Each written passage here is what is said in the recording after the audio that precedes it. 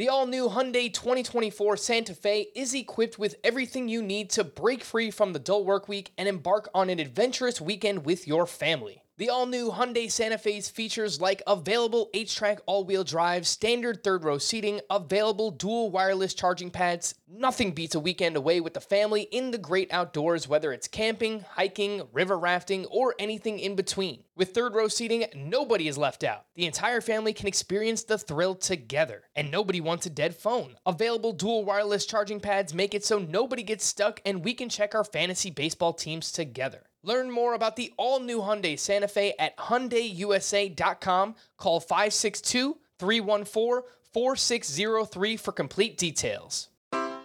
Take your business further with the smart and flexible American Express Business Gold Card.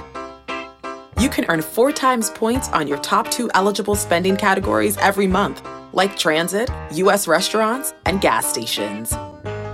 That's the powerful backing of American Express. 4 times points on up to $150,000 in purchases per year. Terms apply. Learn more at americanexpress.com/businessgoldcard.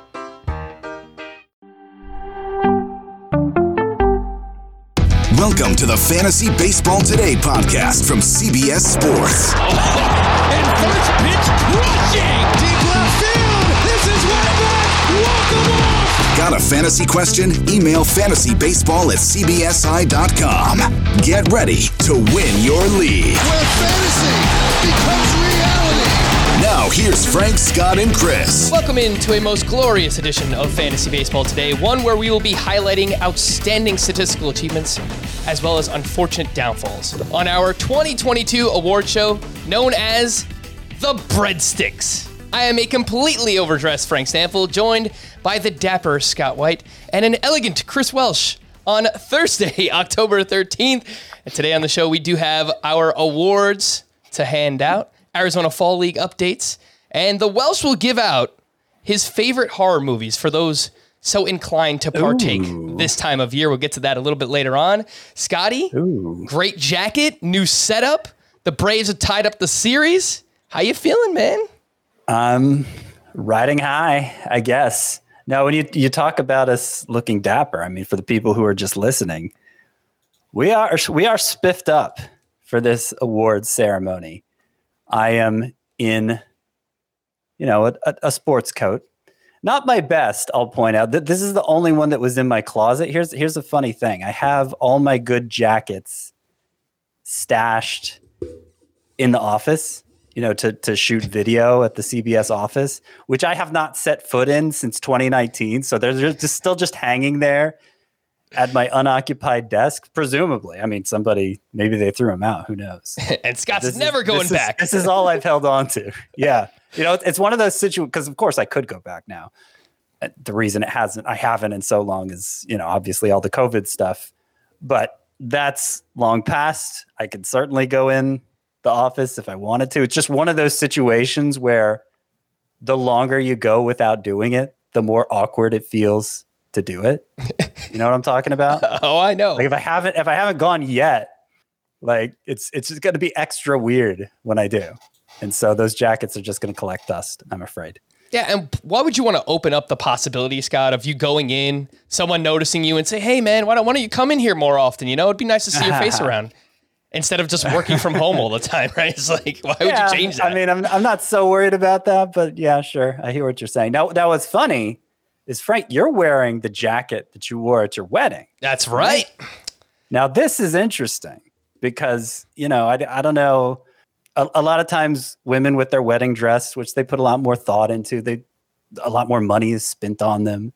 And, they'll put them in mothballs and preserve them for generations to come. But you just use your coat as a prop. That's the function it serves for the rest of its existence. This is just kind of an interesting dichotomy there. Yeah, 1,000%. It's a white tuxedo jacket. When else am I going to wear this in my life outside of a Fantasy Baseball Today award show? So I figured, let's break it out. Let's have a little fun. The Welsh is here, by the way. We went 3 minutes without the Welsh talking. That's got to be a record here. And by the way, for those listening, he might be the best dressed of all. What's going on, Welshie?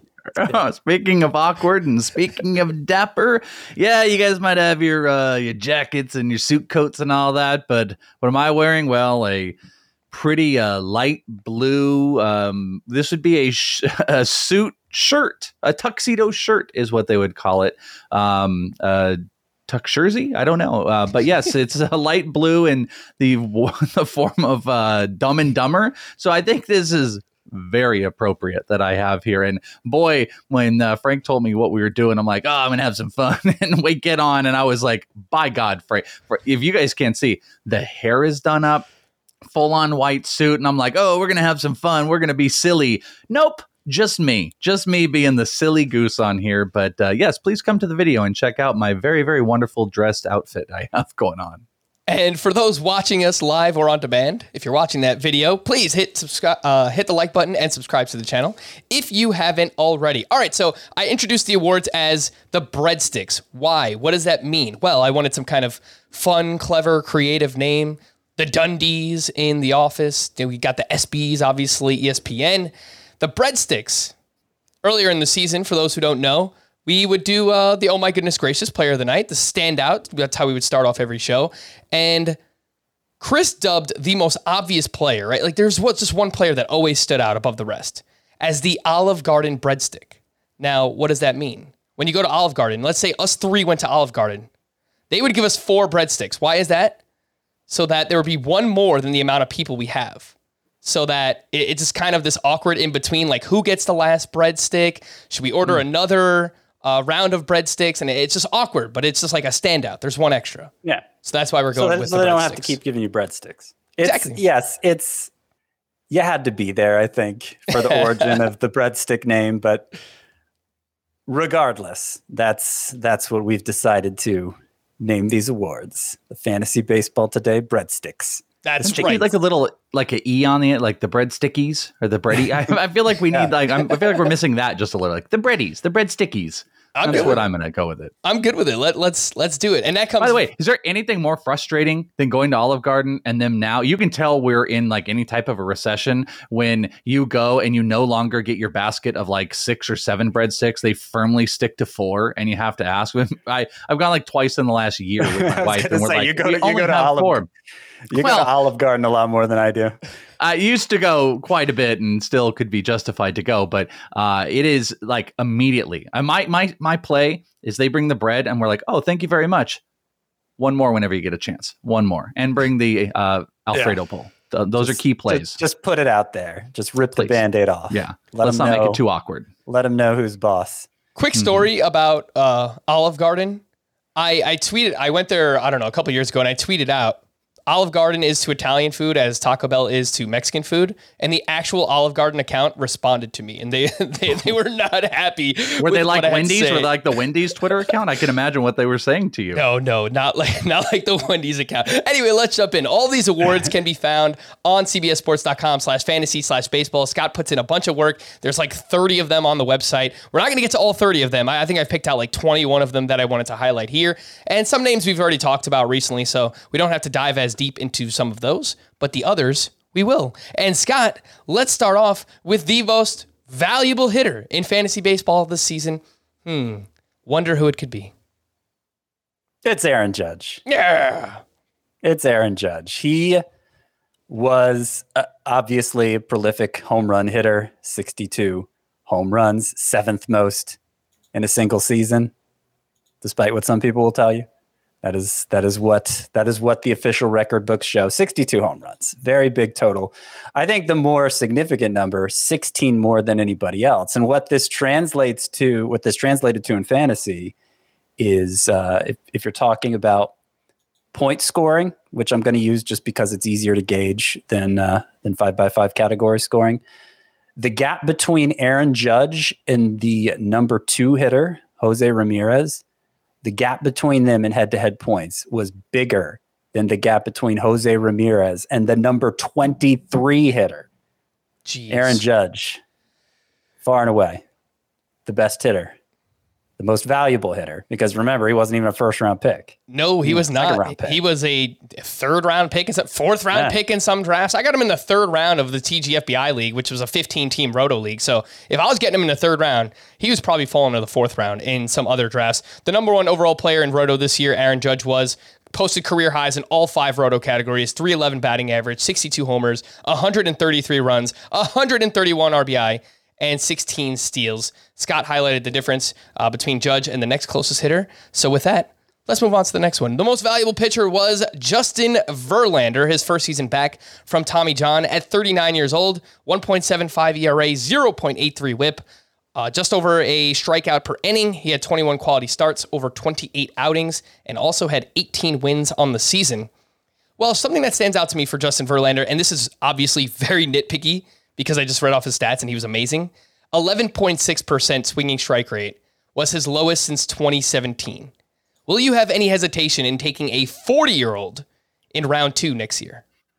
I think I will have some hesitation with it. Yeah, you're right. I mean, the K per 9, when you're looking at some of the top guys, especially if you're just sorting by WAR, you're seeing a lot of high K per 9s, and Justin Verlander's doesn't reach the 10 marker. By the way, just some random thing. I don't know if it's some of the different camera angles. Watching the first playoff game the other day, and I was TV. I don't remember if it was TBS or whatever, but boy, Verlander looked the oldest I've ever seen him. And I watched him plenty this year, just how the camera kept coming on his face. And I was just like, oh my God, he looks so old, so incredibly old. I'm worried about the overall drop in age for a lot of these guys. He's been the guy that's kind of avoided it in general. But sure, the K numbers are coming down a little bit. You're seeing him get a little bit hit in the playoffs. The cost is always my problem. And I guess at the end of the day, have a issue with the cost on second round pitchers, especially if there's going to be any, I don't call it a wart, but 40 years old, that's something that holds as much weight as holding that against Jacob deGrom for injury proneness, I think,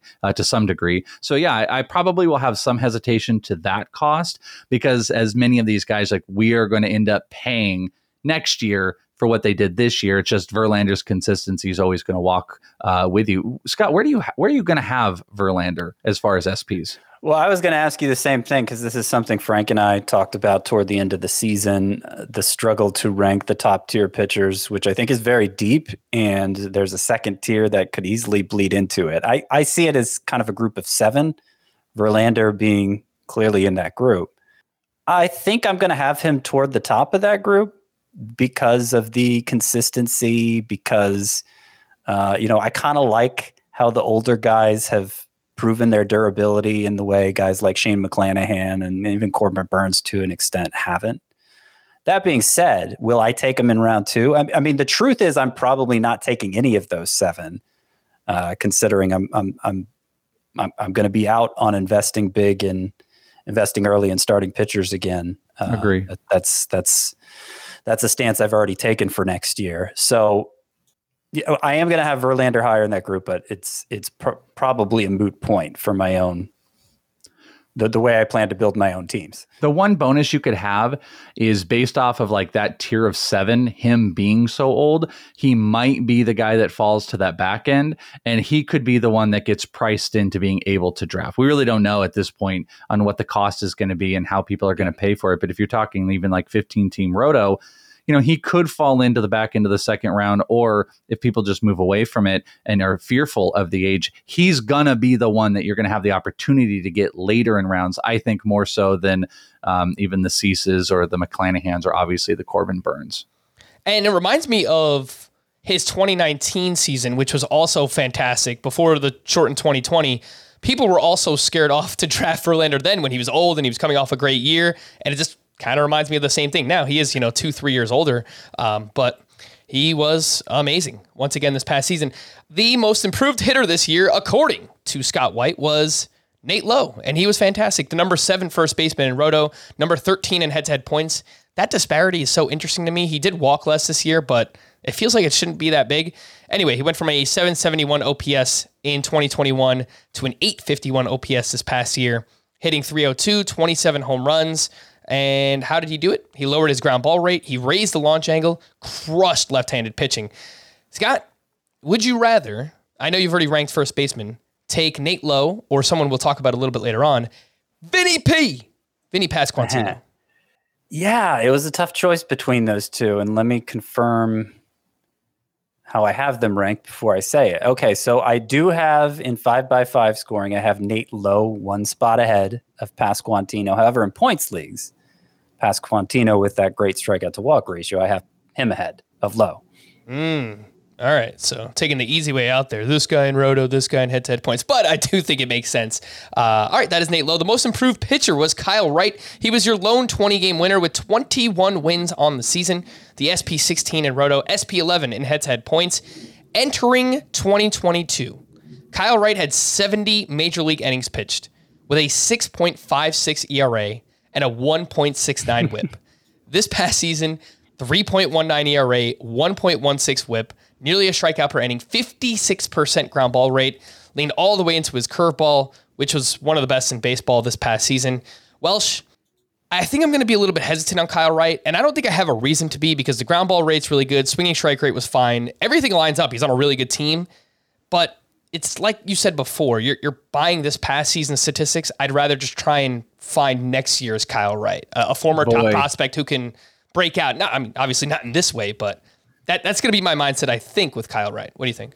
I'm in agreement with you on this. I feel like especially the out of nowhere 20 win chasers we've done in the past. Ian Kennedy immediately came to mind when I kind of was thinking of this. You know, I was going to actually kind of turn this question a little bit because easy answer is just like, yeah, I'm going to immediately be with you on it. If we're going to be paying really, really high costs, if we're going to be paying for 21 win Kyle Wright, I'm probably not going to be in.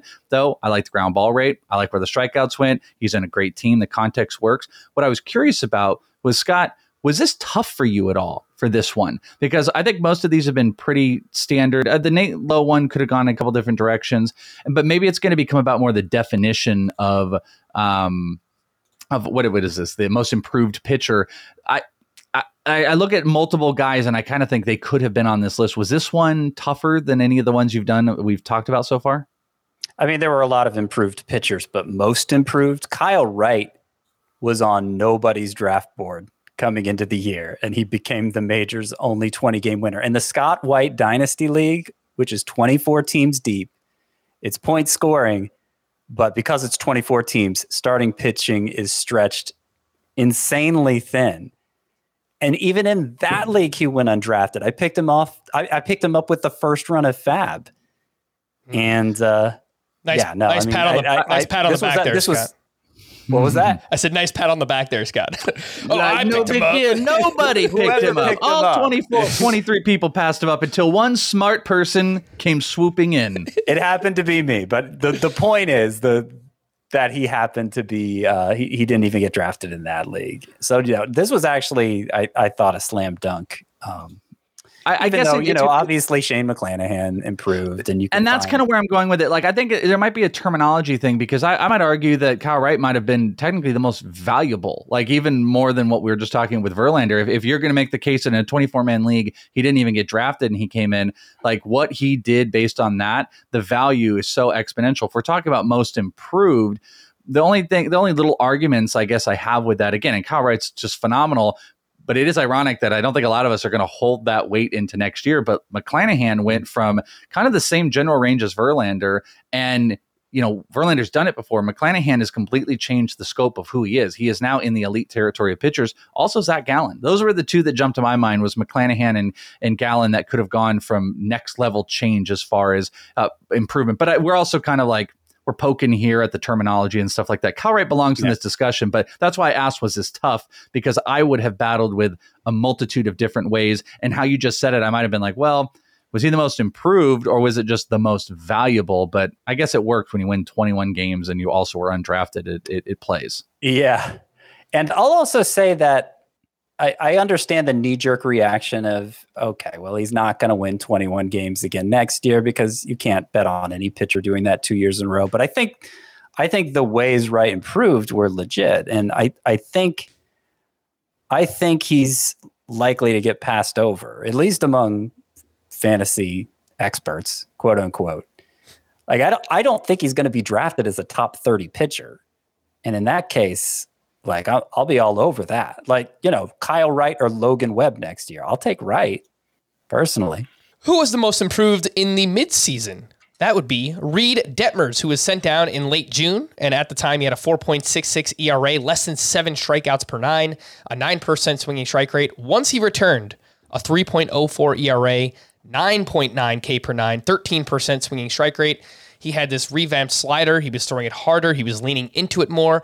And Scott, I think Reed Detmers kind of fits the mold of trying to find the next Kyle Wright. Now, he's not going to be undrafted. He's going to be drafted in most leagues, but he's going to go much later than a Kyle Wright.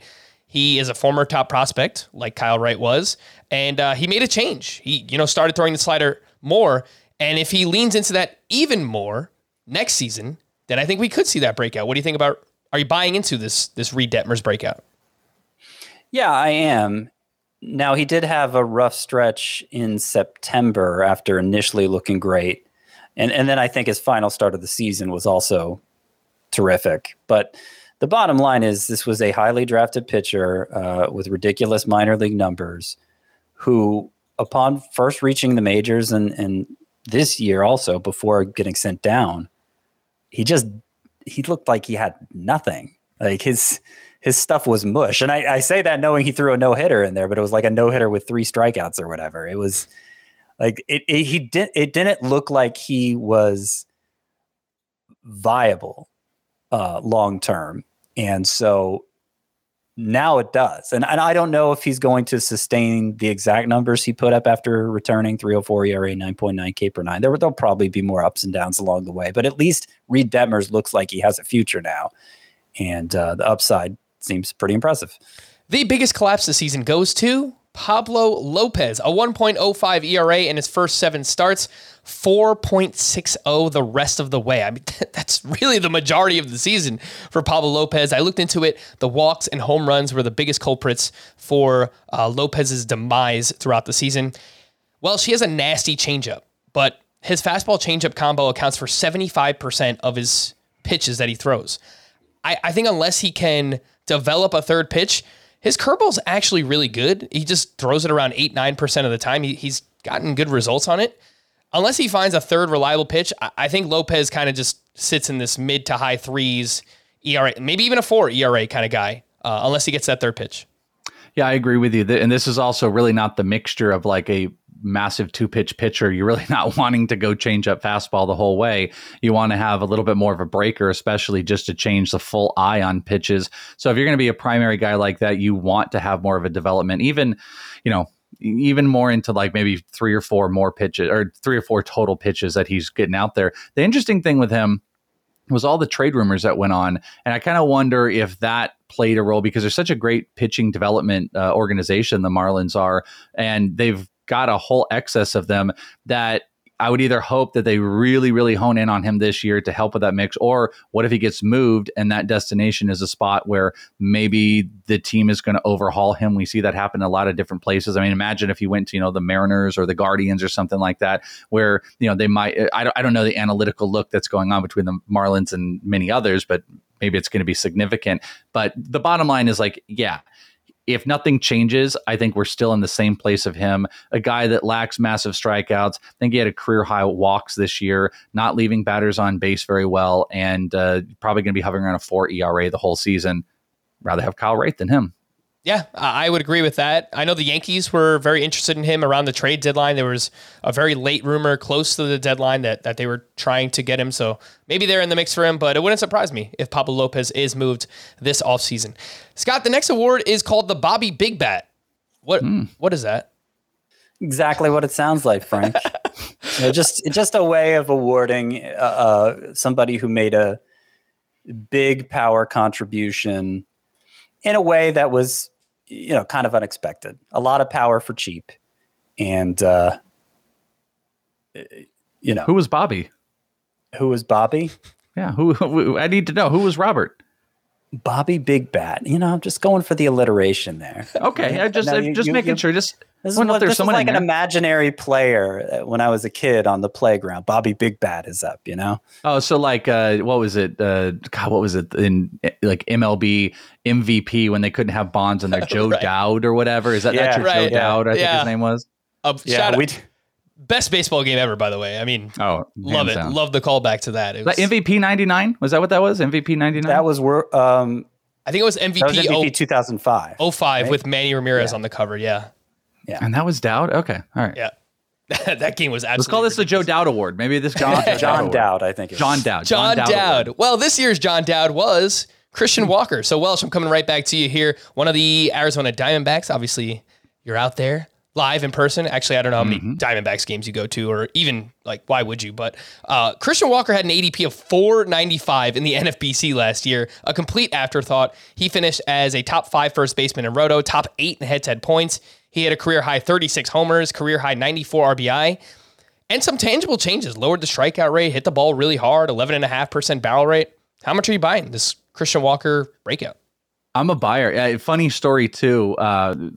People know this story, but I inadvertently hurt Christian Walker a couple years ago at Diamondbacks camp, where it was right before COVID happened, it was right before COVID happened, and he was working on a side field, and I went over to talk to him, and I said, "Hey, Christian," and he walked over, and the side field goes onto this concrete, and he walked on the concrete, and he absolutely went just feet up onto the ground. I helped him up. And then the next day, Roto World's report was Christian Walker is out for a couple days due to soreness. And I was like, oh no, I am hurting Christian Walker. Stay away. I feel so bad. Because I kind of like caught him when he was walking and I said his name and he kind of turned and then those cleats just went out. None of that matters to what you were saying though, but that's my Christian Walker thing in my head. Here's the funny thing. So you were saying this was heading into 2020 before the COVID shutdown. So Christian Walker had a breakout season in 2019, hit 29 homers. So I knocked it down a little bit. Then disappeared for 2 years. And I've been away from him for a little bit. Yeah, I mean, it's like he's recharged his battery.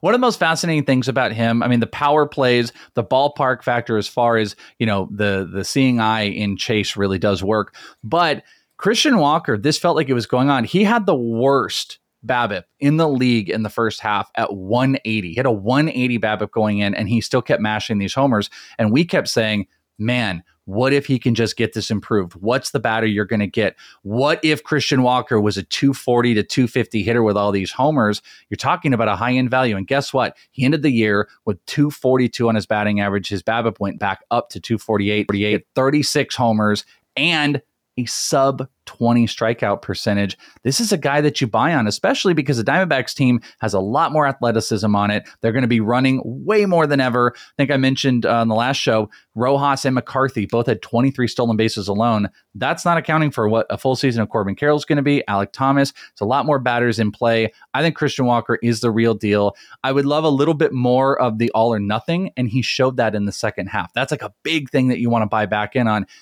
He mashed while struggling to hit for contact in the first half, dropped his strikeouts, and improved on the second half. He's a buy, and he will still come massively cheap next year when everybody is paying up for the big first baseman bats. Just to give you an idea, Christian Walker went in round 14 of this draft that I'm doing. This is a 15-team league. Think about that. Round 14 of a 15-team league. So what was it, like 210, 215 overall, something like that? That's way too much math for me to do off the top of my head. Yeah, I'm trying to think like 150 and 10. And I have Walker as my 9th first baseman for next year. So, and the earliest drafts are always kind of wonky because for sure. The draft rooms don't even reflect the most current rankings and everything. So everybody's kind of just going top of mind. Oh, I can tell his you. name value just doesn't hold for people. Diamondback, Christian Walker. I agree. He will rise. I don't know if he'll rise above the 10th round, which is really great for all of us. It would be good because I'm a buyer. Like you said, he finished with a 242 batting average. That was still 15 points shy of his expected batting average. And I happened to look it up for my write-up of my top 20 first baseman. Christian Walker was one of the most shifted upon right-handed hitters this past year. And you got to love it for the new rules, which, by the way, they're doing out here in the Arizona Fall League. No shifts, all the big bags. We're already seeing what some of that is looking like. And we really do have to account for the non-shift on some of these guys. And there's one of your beneficiaries. Yeah, I think a left-handed counterpart to Christian Walker, who will be a beneficiary of that, is Rowdy Tellez, Scott, who we spoke about on our previous podcast, and big power with him as well. And I think he can get that batting average up to around a 250, somewhere like that. The Freddie Fleetfoot Award, what is that? Well, it's basically the speedy counterpart of the Bobby Big Bat. And of course, that goes to Jon Berti, who led baseball with 41 steals in just 102 games. Still finished just 172nd overall in Roto this season. A 240 batting average, 662 OPS.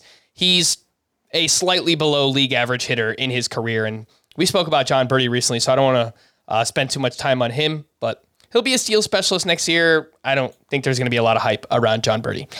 Before we hit the break, for those watching live and on demand, please hit the like button and subscribe to the channel. Drop a comment below if you haven't already. For those listening, please help us out. 5-star rating and review on Apple. We're closing in on 3,000 reviews, which is a big milestone. Bosses like that kind of stuff. If you listen on Spotify, you can drop a 5-star rating there as well.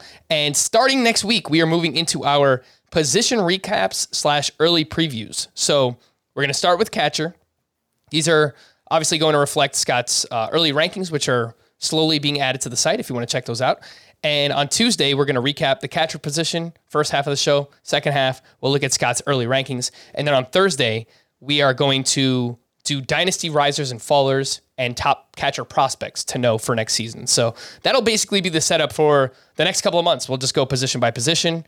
One show, redraft, early rankings. Next one, kind of dynasty prospect related on those Thursday shows. Let's take a break and we'll get to some news and notes here on Fantasy Baseball Today. Worn by players like Michael Harris to meet the demand of elite ball players, the New Balance Fuel Cell 4040 V7 is a versatile option. The 4040 V7 is built for the athlete who needs responsiveness and ability to cut and run at their full speed. The model features a fuel cell foam underfoot and a synthetic and mesh upper to provide breathability, comfort, and a snug fit as you round the bases. The fuel cell midsole features nitrogen-infused foam specifically designed to propel athletes forward. Learn more about the 4040 at newbalance.com.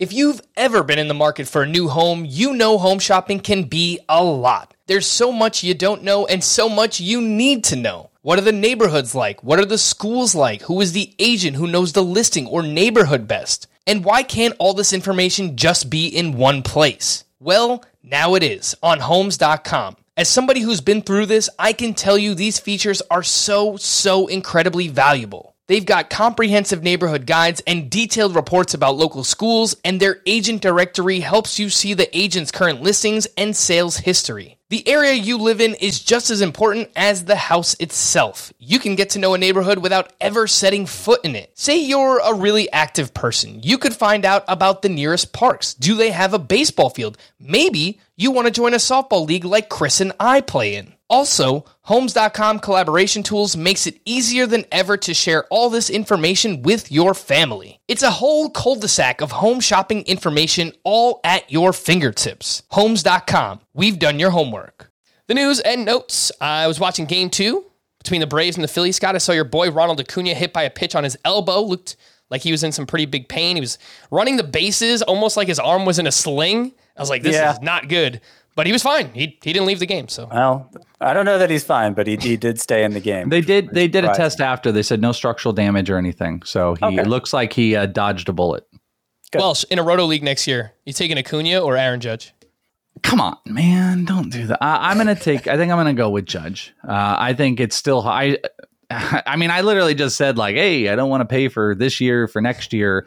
What is the burger joke? I'll pay you for a burger today, or I'll take a burger today and pay you tomorrow, whatever it is. Like, I don't know if I can get into that, but Aaron Judge was so dominant and also stealing bases and what he did. I don't know how I'm going to go against Judge next year. And, Scott has always been a pretty big proponent of not going nuts about overpaying for stolen bases. There's a little bit of that with Acuna. The power toppled down a little bit comparatively. So would it be worth paying up for a few more stolen bases? Obviously an elite player, but over 4 elite categories. And really, if you think about what Judge did as far as his power numbers are and stolen bases, that's pretty elite. So I think I'm going to go with Aaron Judge. Yeah, I had the 3rd overall pick in this draft, and I was wrestling with it. I took Judge over Acuna, but it was a decision that took me quite a while to figure it out. Dustin May was activated from the IL and added to the Dodgers NLDS roster. Braves reliever Tyler Matzik needs Tommy John surgery. The Dodgers left Craig Kimbrell off their NLDS roster, and rightfully so. With a 2-run lead in Game 1, we saw Evan Phillips in the 6th inning, Alex Vesia and Brusdar Graterol in the 7th and 8th, and then it was Chris Martin who picked up the save in the 9th. Craig Kimbrell and Chris Martin are both free agents after the season. Obviously, there's so much that can change. They could sign someone, they could trade for someone. It wouldn't surprise me, Scott. But let's say it's Evan Phillips, Vesia, Gratterall, Blake Trinan still on the roster too. Who would you lean on just as the main save source for the Dodgers next season, if you had to guess? Well, in that scenario where they don't bring in a big proven guy and they're the Dodgers, so why wouldn't they? I would guess Gratterall would see the majority of the chances in that scenario. Yep. They kind of have dangled him as a closer in waiting previously. Yeah, he throws super hard and doesn't get as many strikeouts as you would think, but does get a lot of ground balls, limits walks and hard contact. So I think I tend to agree. I think Trinan might be in that mix too, but it's close. Yes, I actually think they could put Trinan in that that eighth inning kind of like best lineup role where maybe he moves around and he could get save opportunities. I have a hard time believing, and I know we're playing this scenario because at the end of the day, there's no way they're going to go in and the closer's going to be between Trinan and Gratterall. I refuse to believe that with the Dodgers. There's no chance. But if we were playing that game, I just don't think Gratterall would get all of them. I think Trinan would just be moved around. He would be the high leverage guy. Scott Efros was left off the Yankees ALDS roster, and then it turned out he needs Tommy John surgery, which was a brutal blow to their bullpen. Clay Holmes picked up the save in Game 1 of that ALDS series. DJ LeMahieu will miss the ALDS due to a foot fracture. Can't be that bad if he wasn't ruled out for the entire postseason, but I guess we'll find out. George Springer was diagnosed with both a concussion and a sprained shoulder following his collision with Bo Bichette last Saturday. Springer may also undergo an elbow procedure sometime soon to address a bone spur. And they said even if he has that surgery, he should be good to go for spring training. But George Springer, always dealing with something. Let's get back into some of these awards. We have a bunch of them, so let's, try to run through as many as we can. We will get to some Arizona Fall League updates as well. We got some video that will accompany it for those watching on YouTube as well. The best comeback, pitcher edition, Zach Gallen. We spoke about him last week as well. In 2021, he went 4-10 with a 4.30 ERA, a 1.29 whip. He had some elbow trouble. He battled a shoulder in spring training. Then this year, 2.54 ERA, 0.91 whip, over a strikeout per inning, and just a ridiculous second half. Scott, do you think that Zach Gallen will be overvalued because of that second half? Just reminds me of Jack Flaherty, right? A couple of years ago, he had that ridiculous second half as well. And he was drafted as like a top 12 starting pitcher the next season. Yeah, I mean, I could see it going that way, but that happened. What happened with Jack Flaherty was at a time when we were hurting for aces, and I don't think we're in that time anymore. So, if we're gonna make Kyle Wright the standard of comparison, okay, Zach Gallen deserves to go before Kyle Wright, but I think there's a good chance he goes outside the top 20 still. Ooh, I think there's no chance that he goes outside the top 20. I think 15 is the marker. I told you guys about that end of season mock I did. I passed on him for Strider because I'm a big Spencer Strider stan, but it was a really, really tough decision. But the more I think about it, I actually want to go count. I wouldn't be shocked if it was right around there. Frank, do you know where Gallen went in yours? Because let me guess. I'm going to guess 18. He went in... I'm guessing 18th of SPs. I don't know if you can even give us that. He went in round 5. Yeah, I'd have to do some quick math. Verlander was 12. Wheeler was 13. Shane Bieber was SP 14, who I took. Carlos Rodon was 15. Tristan McKenzie, I'm live counting. 16. And Gallen was 17. Ooh, that's interesting. McKenzie. So wait, he was the 6th overall pitcher? No. He was the 17th of pitchers. 17th. Gotcha. I thought you were doing the whole numbers. Okay, so I was close. What did I say? Did I say 17 or 18? Did I nail that? You said 15, I think. But I think he'll be in that range. I think 15 to 20. He'll be drafted as a SP2, basically. Or if you wait, he'll be your SP1. But somewhere in that 15 to 20 range, I think. Best comeback hitter edition, Eugenio Suarez, who finished as a top 12 third baseman in both roto and head-to-head points, partially because the position is just so terrible. But he went from a 198 batting average in 2021 to 36 this past season, which is still not great, but a huge improvement, nearly 40 points, hit 31 homers, 87 RBI, some BABIP luck to get him back on track. Welsh, top of mind. I know Scott has already published his third base rankings. Do you think Suarez will be drafted as a top 12 third baseman next year? Ooh, immediate reaction is I want to say no, but when I think about the position itself, there's a possibility he could sneak in there because of the homers. Like doing a quick look just on Fangraphs and pulling up from a WAR perspective. I mean, he ended up having the 8th. Yeah, I'm going to stick with, well, you know what? I'm going to say yes now because I think he'll be right around like between 10 and 12. I just can't see him being inside the top 10 seems a little bit crazy, especially to pay for. I just don't like paying, regardless of what it is. And you can, even in Roto, sometimes can like punt average and you can get away from average. I just don't like paying for really bad albatross batting average guys. I've been there. I've done that, experimented on a year or two. It just ends up really hurting me. And there's a lot of BABIP help with him. I think Christian Walker is going to go past Eugenio Suarez, and I'd rather have Walker. I know it's not the same position, but at the end of the day, there's a possibility you could be looking at your corner infield for one of those two guys. I'd rather go for more stability at third base than I would with Suarez. Well, she said 10 to 12 at the third base position. Well, you hit it on the head. Scott has Suarez ranked 11th for next season. It is a bad position. Like, I think you got to prioritize third base early if you can, but geez. It's just not him, though. I think there are 9. Then we might disagree on how we rank the 9, but I think there are 9 third basemen that, okay, I feel pretty good about this guy as my third baseman going into next year. And then number 10, it's like, so Anthony Rendon is my number 10, which, yeah, I mean, it shows you where that drop off is. And so Suarez is right behind him.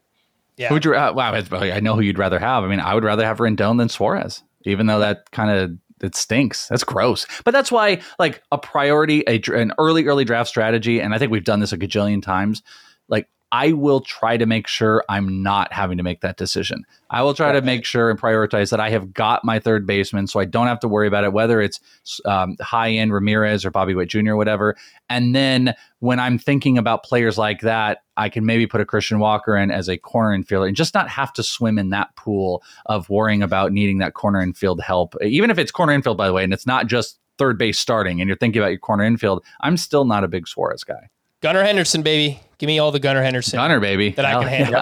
Yeah. He's in the 9. The best comeback midseason edition, Marcus Semien. Through May, he was batting .199 with 1 homer, 6 steals, and a .540 OPS. From June 1st on, he hit .268, 25 homers, 19 steals, with an .810 OPS. We spoke about him recently, so we're going to pass on that for now.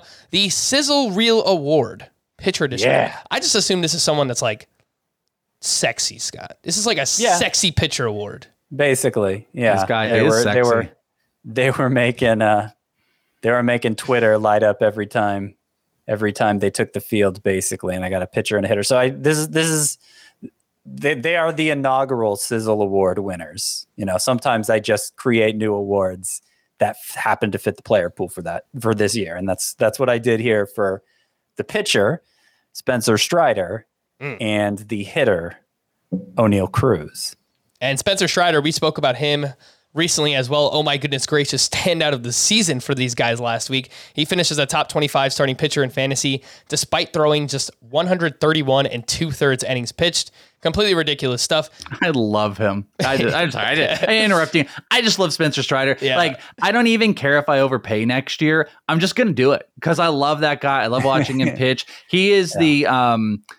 I say this in a good way. He's the Adalberto Mondesi, and how Mondesi could change the game in a given week. Forget what you know about Mondesi. In 1 week, he could steal like 7 bases, and it just changes the scope. Strider is really good and healthy, and he can change the scope of your week, unlike many, many other pitchers can. And I'll go down with the ship on him next year. This is probably the biggest slam dunk, best award. This is my favorite award that Scott has put here. I think it is the best award to player fit. I love it. Next one, I don't know. I don't know about O'Neal Cruz. Maybe most overrated of the O'Neal season. Cruz broke StatCast. He now owns the hardest hit ball in history. Well, going back to 2015, and anyway, when we could measure such things, at 122.4 miles per hour, and yeah, I mean, like, how many of those batted balls did he have over the course of his, 3 months in the majors? Longer than that, where basically the Twitterverse went crazy over just how hard he hit this ball. And so that's why he's the Sizzle Reel Award winner. Now, did it actually translate to a lot of fantasy production? In September, it did.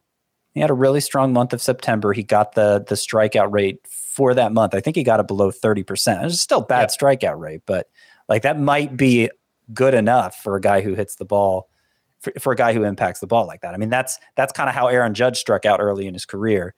And he's, obviously Cruz surpassed him with that one batted ball, but Judge is about the only player on Cruz's level in terms of how hard he's capable of hitting the ball.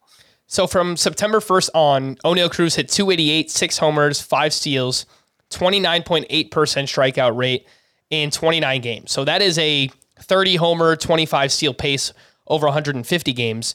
And yeah, look, he broke Statcast, Scott. As you said, I don't know that there is a hitter who has a bigger range of outcomes than Oneil Cruz for next season. You could tell me he's back in the minors by June 1st. You could tell me he's a first round pick in 2024. His MVP conversation, 100%. Right. I agree. Yeah. So he's kind of almost like that Adalberto Mondesi, but for different reasons. It's not injury related. It's more so performance. Yeah, he should be the Pendulum Award next year. He'll be the pendulum. It could swing either way. And maybe it does multiple times throughout the year. I have a feeling that it will quite a bit. The biggest overachiever goes to Randy Arozarena, who was the outfielder 8 in both roto and head-to-head points, which is kind of surprising because his plate discipline is so bad, but so is outfield. It's just a very bad position. Well, and he had a 20 homer, 30 steal season. So even in points leagues, those steals, 2 points apiece, they add up. But yeah, this is the second straight year Randy Arozarena has won this award. And when I say biggest overachiever, I mean he overperformed his expected batting average by 30 points. He outperformed his expected slug by 70. But considering it's the second straight year he's won this award, biggest overachiever, probably means we can just ignore the expected stats for him. After 2 consecutive years of doing that, I'm to that point with Randy Arozarena. All right, let's do kind of a lightning round here of the rest of these awards so we can get to a few other things here before the end of the show. The biggest underachiever was Jose Abreu, who hit a career low 15 home runs, but still did bat .304. His xSlug was 40 points higher than his actual slugging percentage. Sounds like he'll be on the move for next season. But if he winds up in a warm climate, I could be more interested. You look at his career numbers, he's always gets off to slow starts. He's actually talked about playing in Chicago in the cold weather in the early months. It kind of takes him a while to get going. So just something I'm going to watch for the offseason. The biggest weirdo. Well, that's not nice, Scott. Cal Quantrill, 3.38 ERA with a 4.39 xFIP, 4.50 Sierra, 4.31 expected ERA. The only thing, Scott, that stands out here, that's basically all in line with his career numbers. Now, maybe regression just hits this guy all at once, but if he's done it a couple of years in a row, I don't know. Maybe we just trust that he's someone who outperforms his underlying numbers. Well, I'm going to give him more credit going into next year than I did going into this year. Now, what does that mean in terms of ranking? As deep as starting pitcher is, it probably still means he's not going to rank that high for me. I'm thinking just top of mind outside the top 60. But 15-game winner, and yeah, he like Randy Arozarena is a back-to-back winner of this award. Biggest weirdo. I have no idea how he makes it work. It's not ground balls. It's not weak contact. It's certainly not strikeouts, but 2 years in a row, he has made it work. The biggest victim of the Shift Award goes to Corey Seager, who hit .245 with a career-high 33 home runs. His expected batting average was .283. He also hit just .242 against the Shift. That number is .304 for his career, so I do think he was a little bit unlucky against the Shift this past season. The one Scott won't shut up about, you know who it is. Vinny Pasquantino, who hit .295 with 10 homers, an .832 OPS, one more walk than strikeouts, and hits the ball hard. The batted ball distribution looks great. He crushes lefties. Welsh, I asked Scott this earlier in the show. I don't know if you answered, but Vinny Pasquantino or Nate Lowe, what do you think? That's a really tough one. I'm going to go with Nate Lowe, but I think these guys are back to back with each other. Whenever I can get like a first baseman who's going to show off big power and show off big batting average in a lineup where, let's just throw this out. You just said that Corey Seager, one of the biggest victims of the shift. We also had another Ranger on this list, and Marcus Semien. If Semien can be up to snuff the whole year, shift unaffected by Corey Seager, you have more powerful offense. It's just a thing that you can kind of price in with Lowe. Royals are a little bit still of an anomaly. I love Pasquantino, and I'll be in, especially with that type of walk to strikeout ratio and the big power. And maybe they're going to be back to their old ways if Mondesi's back and they're running and there's just more RBI opportunity. But I'm going to go with Lowe. But it's a great question. All right, a few more I wanted to highlight. These are the Mr. Awards. Mr. Durability went to Sandy Alcantara. Mr. Wait, who?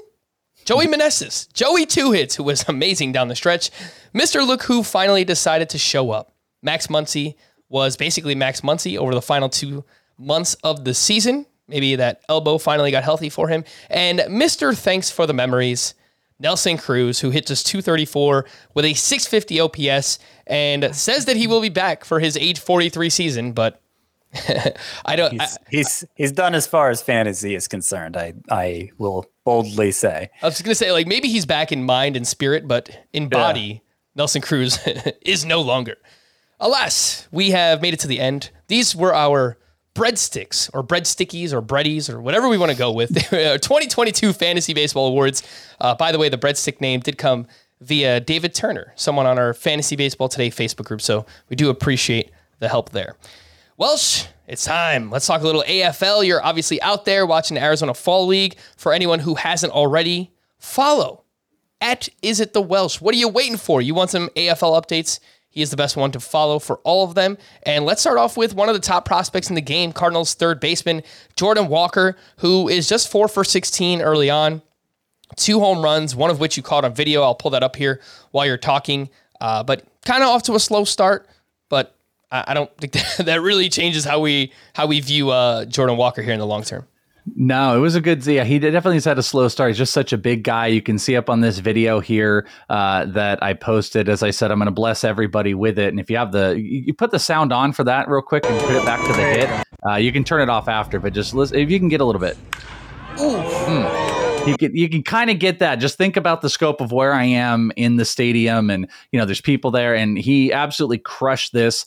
He's definitely seeing the ball a whole lot better. He's playing a whole lot more. He's exclusively at right field. He was getting some of the low treatment early on, and he was hyper aggressive. Here's one of the deals with this team as well. I'm actually going to go look because this might be an incredible thing that happened coming into tonight. This team has not won a game. The Salt River Rafters, which has the Diamondbacks, the Rockies, the Cardinals, the Detroit Tigers, and it's going on currently, and the game is tied. This team has been so bad, and I just want to point out here, but any offensive stats, I have to reiterate this always. You have to take it all with a grain of salt. This has been so bad that the Salt River Rafters gave up so many runs last week that they called the game in the 8th inning because they ran out of pitchers. That is what has been going on. We are seeing 18-run games. So you got to be careful, and we've got to pick apart some of the stuff. But Jordan Walker, one of the top prospects in baseball, is a physical freak, steals bases. I think he stole 19. I'm forgetting what the number is now last year, almost 20. And it looked like there was a little bit of a book on him early, but what he does is he demolishes mistakes, which is something that you love. Now, I had a little bit of a change in my ranks, though, because it's interesting seeing Jordan Lawler and him as teammates together. And I've come to the realization there is no way I could have Walker above him. Even though he is more physically talented, Jordan Lawler is unmatched in how just nothing phases him, and he's a 5-tool player. Walker's going to have some batting average issues. You can really see it. And he's going to adjust, and he's probably going to hit for over 300 because everybody's going to. But when someone makes a mistake, there's probably not a player in the AFL more dangerous than Jordan Walker. So he's starting to heat up. So dynasty owners, you can kind of take that into note. Whether people pay attention or not, there might be a buy or even a sell opportunity on Jordan Walker right now. Jordan Walker, 20 years old, played 119 games at AA this past season in the Cardinals organization. Scott, do you think we will see Jordan Walker with the Cardinals in 2023? Oh, yeah, at some point. Doubtful it's going to be opening day, but at some point next year, He's going to be somebody I would expect who, certainly in those 15-team leagues, probably gets drafted to stash away just in the hopes that he becomes a worthwhile third baseman for you. All right, let's move over to Jason Dominguez, who got off to a slow start but is hitting much better recently. He's running. He has 3 steals as well. And Welsh, tell me what you've seen from him so far, and just ultimately, where are you at now on Jason Dominguez? Because I feel like he's bounced up and down some prospect rankings. Is he like a top 25 guy for you, top 50? What are you thinking about Dominguez? He's right around the top 25. I've been pretty steadfast where people move off of him. This first video here, you can also play if you want to hear the sound again. It's always nice to hear the sound of some of these hits because this is something he's been doing when you hit it. Right here is... You can kind of get a feel for that, is constant contact, not the email service, but the Jason Dominguez. He is consistently making barreled contact here. The problem is there haven't been results. There have not been results. He had one very early on. I tweeted out that would have without question been a home run. We had 50-mile winds coming in and it took it away. His pitch recognition has been very impressive for a young guy. I think he's shown a better eye than guys like Jordan Walker. He's not pitching at dumb pitches. He waits. He's not afraid to walk. There's another video I had where he actually he got hit and then he kind of you can kind of see him shake it off a little bit. He got hit right in the shoulder. He kind of gives the pitcher a look. He gives a little bit of a smile. He ends up getting pushed over to second, and then with Zach Geloff up, he flies. Look at this speed right here, if you can see. I know the podcast doesn't help, but boom, he is fast for as bulky as he is. The problem I always still have is his size. He is aggressively small when you see him in person. Like, it is almost jarring, but he is one of the bigger, thicker athletes out here. He has game-changing speed, and my mantra has been, I'm just not going to move off where people were moving in post 100. He has a lot of talent. He has crazy talent that is going to play and really might play in fantasy in the long term, especially since I've seen his pitch recognition, which that is the thing I thought was going to fall apart. To be honest with you, his defense is the worst of all of it. That might hold him back a little bit, but he has walked. He's stealing bases. He's aggressive on the base paths. He's making really, really good contact, even though the results aren't there. That's one of those things that's going to sneak behind the box score is how he has been barreling up the ball. I'm pretty encouraged, and I think he should be considered a top 25 prospect. And whether you want to stay around for the cost or not, I think it's a great time to own because I think he's just going to move up, and being up to AA and being in the AFL with the eyes, his value is going to be there if you want to move off of it. And I wouldn't blame you if you did, if you can get back to that top 20 value. All right, so top 25 says the Welsh. Scotty, we're a couple years away from seeing Jason Dominguez with the Yankees or any team for that matter. But do you think that he deserves to be a top 25 prospect for dynasty purposes? I think so. I mean, I don't keep up prospect rankings as consistently as the Welsh does, but I've had Jason Dominguez as high as that before. And, obviously his stock dropped a little bit last year, but I think it came back up a bit this year. 19-year-old, he reached AA at the end of the year and had a good season between 3 levels. So I think he remains a pretty big dynasty asset. Twins prospect Austin Martin is 12 for 24 in the AFL with a home run, 3 doubles, and 4 steals. Former 5th overall pick back in 2020. Came over to the Twins in the Jose Barrios trade, and 92 games played this past year. He was not good. 241 batting average, 2 homers, 35 steals, sub 700 OPS. Well, does a big AFL rebuild confidence for you in Austin Martin as a dynasty asset, or would you use this as an opportunity to sell high? Okay, so I really like Austin Martin. I also personally like him. I've talked to him multiple times here. He currently leads the AFL in hits. He's second in runs, I believe, and he leads in stolen bases. And you can see right here, this is one of a couple hits that I got on this video. This is a single. He ended up hitting a double. And I actually commented to someone to say, hey, listen, I just don't know where the power is going to go. He definitely kind of moves into pitches. He's got a great contact approach. His body has not progressed. He has not progressed as far as showing a power swing whatsoever. So I just don't see where it is. Literally the next day he had a homer out here. I just want want to point out. He finally hit a homer, and he did that. But he has been one of the better hitters here. He's also been very aggressive on the base path. A lot of bases being stole out here, which I think is very interesting. This is the double I posted. He hit a single, a double, then another single. This one I really liked. He turned on it on the pull side, and he showed off his speed, just getting into second base incredibly easy. He had got hit by a pitch, I think, a little bit later on and stole the base. He's a great ball player. He is going to be an MLB ball player. Not all these guys are. I know that's a weird statement that I said. Not all these guys are going to make it to the majors or get an opportunity. He will get an opportunity. But will he be an impact player? I've come to terms with, and this is just me, I think you should think of him like a Josh Rojas. And if you're down with that, then you should hold. I think you can get somewhere between 10 and 15 in a full season on homers max. I think you can get somewhere between 20 and 30 stolen bases if he is a full-time player and not a platoon player, because he makes a lot of good contact, and he'll take some walks, and he's stealing bases. So if that is good for you, then I think it's actually a really good time to buy, because no one cares about him. But if the AFL buzz pushes him up and he would win some awards or whatever, I would probably consider moving off of him, because I don't think the power is going to be there. So that's on you to decide. But I'm sticking with like Josh Rojas in my mind with him. But I am encouraged that he is actually going to be impactful to make it to the majors. All right, so maybe a better real-life player for the Minnesota Twins, or in Roto, someone that provides steals. That is Austin Martin we were talking about. Welsh, any pitchers that have been impressing? I know you spoke about how that previous team, I forgot the name already, that their pitching has been terrible. River Raptors. Yeah, and I assume most pitching has been terrible out there. Any pitchers that you've seen impressing? I know that Kumar Rocker was better in his second start, so I wanted to highlight that.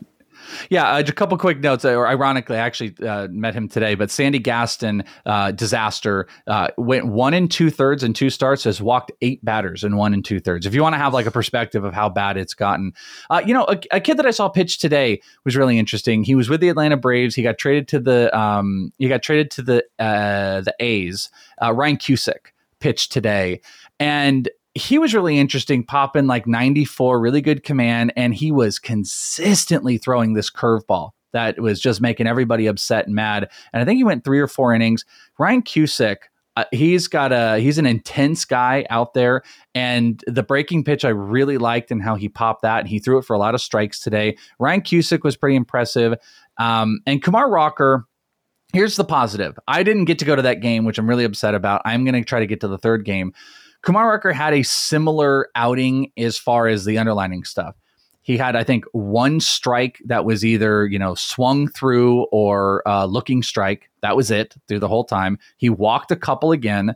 The AFL propped him up like, hey, it's Kumar Rocker time. Look how amazing he is. It's not, but I still believe in the talent. I love the slider, and the delivery looked different. The delivery was so weird in the first start. He wasn't coming across his body. I actually did this on Tuesdays. I did this stream on my Twitch channel, and I went back to back on the starts, and you can see he really kind of had more of a front motion, and his arm felt more comfortable. I think he was more comfortable. I'm encouraged that he's going to put something together, but I am very cautiously waiting, because the underlying stuff, besides him not giving up a run and blah, blah, blah, the underlying stuff is not great right now, because he's not getting the fastball going. So we really need to watch him, but it could be rust. There's a million things I'm willing to chalk up for it. But I am 100% going to be at his third start, which I think will be next Monday. I plan to be out at it.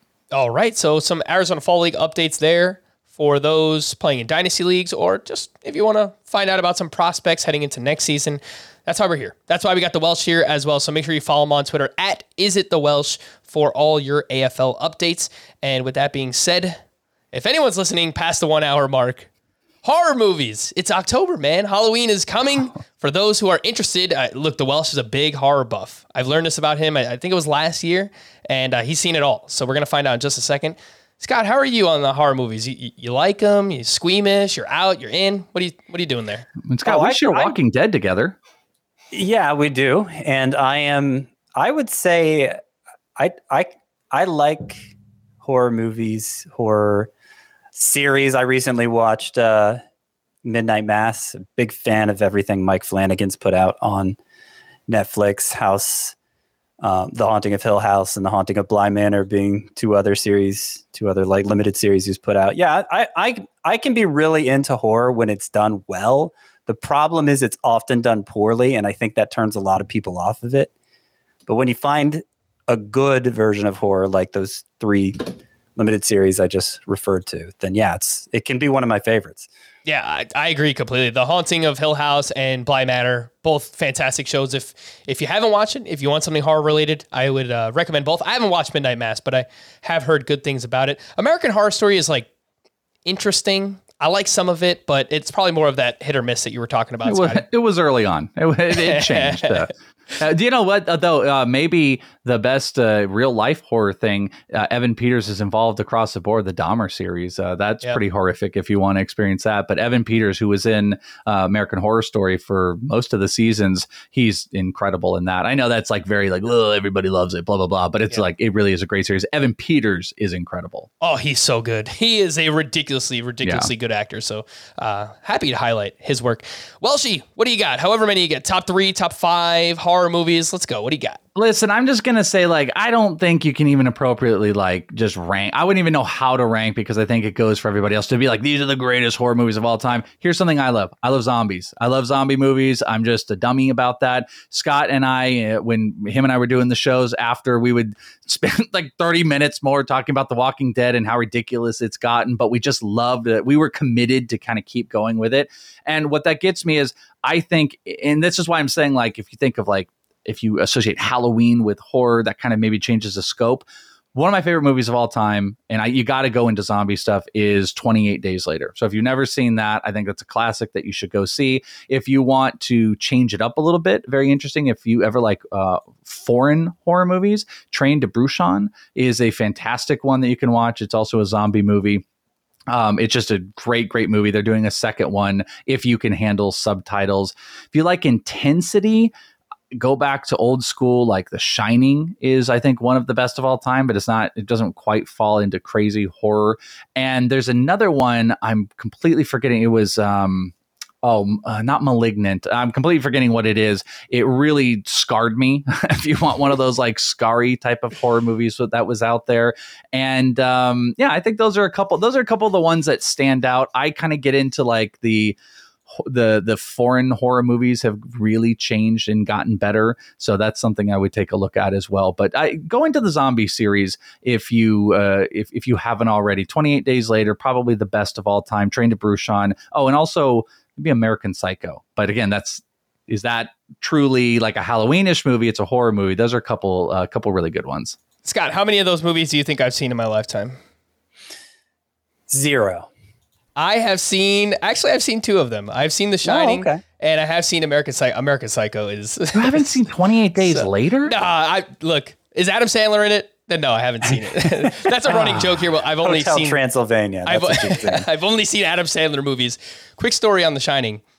I used to watch wrestling like a ton as a kid, and one time I just kept the channel on, whatever it was on, and The Shining came on afterwards. So you can imagine a little, 8-10-year-old Frankie at the time. I was referred to as Frankie when I was a kid. I'm watching The Shining and I was just scarred for life. So I haven't watched it since. Yeah. I think I should go back and watch it. Who was watching over little Frankie back in those days? Frankie. Yeah. I remember what it was. Hereditary. Hereditary is a messed up horror movie. If you want to go down, if you want to like really just question watching those type of movies again, go watch that one. That's a really, really screwed up one. It just came back to me. But poor Frank. But Frank, you should see 28 Days Later. At least see that. It's like I think it is the best pinnacle of zombie movies. I try to watch it anytime it comes on. It's actually one that I'll watch because Cillian Murphy is like incredible in anything he does. Mm-hmm. So if anyone cares anymore. I don't think this is horror related, but anything that Darren Aronofsky has done is also amazing. But I think that's more of like psychological thriller type things. Yeah. Well, he was the first 2. He was involved, I think, in the first year or 2 of Walking Dead. So that was, I think, some of the origins. If I'm remembering correct, right, Scott? I believe he was involved in The Walking Dead in the first season or 2. Maybe I'm wrong about it. You may be right, but I don't remember that. All right. Well, I think it's time to wrap up an extremely long, dapper edition of Fantasy Baseball Today. For Scott and the Welsh, I am Frank. Thank you all for listening and watching Fantasy Baseball Today. We'll be back again on Tuesday. Bye-bye.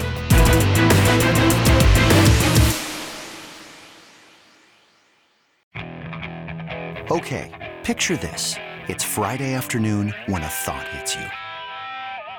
I can waste another weekend doing the same old whatever, or I can conquer it. I can hop into my all-new Hyundai Santa Fe and hit the road. Any road. The steeper, the better. Because my all-new Santa Fe is available with H-Track all-wheel drive, so I can hit the trail without a worry in the world. Heck, with 3 rows and best-in-class rear cargo space, I can pack the whole family in with all our gear. We've got available dual wireless charging for our phones, so we'll never lose touch with civilization, and we won't lose touch with the primordial power of Mother Earth. So which is it? Waste the weekend or do something a little more epic? And conquer it in the all-new Hyundai Santa Fe. Visit HyundaiUSA.com or call 562-314-4603 for more details. Hyundai, there's joy in every journey.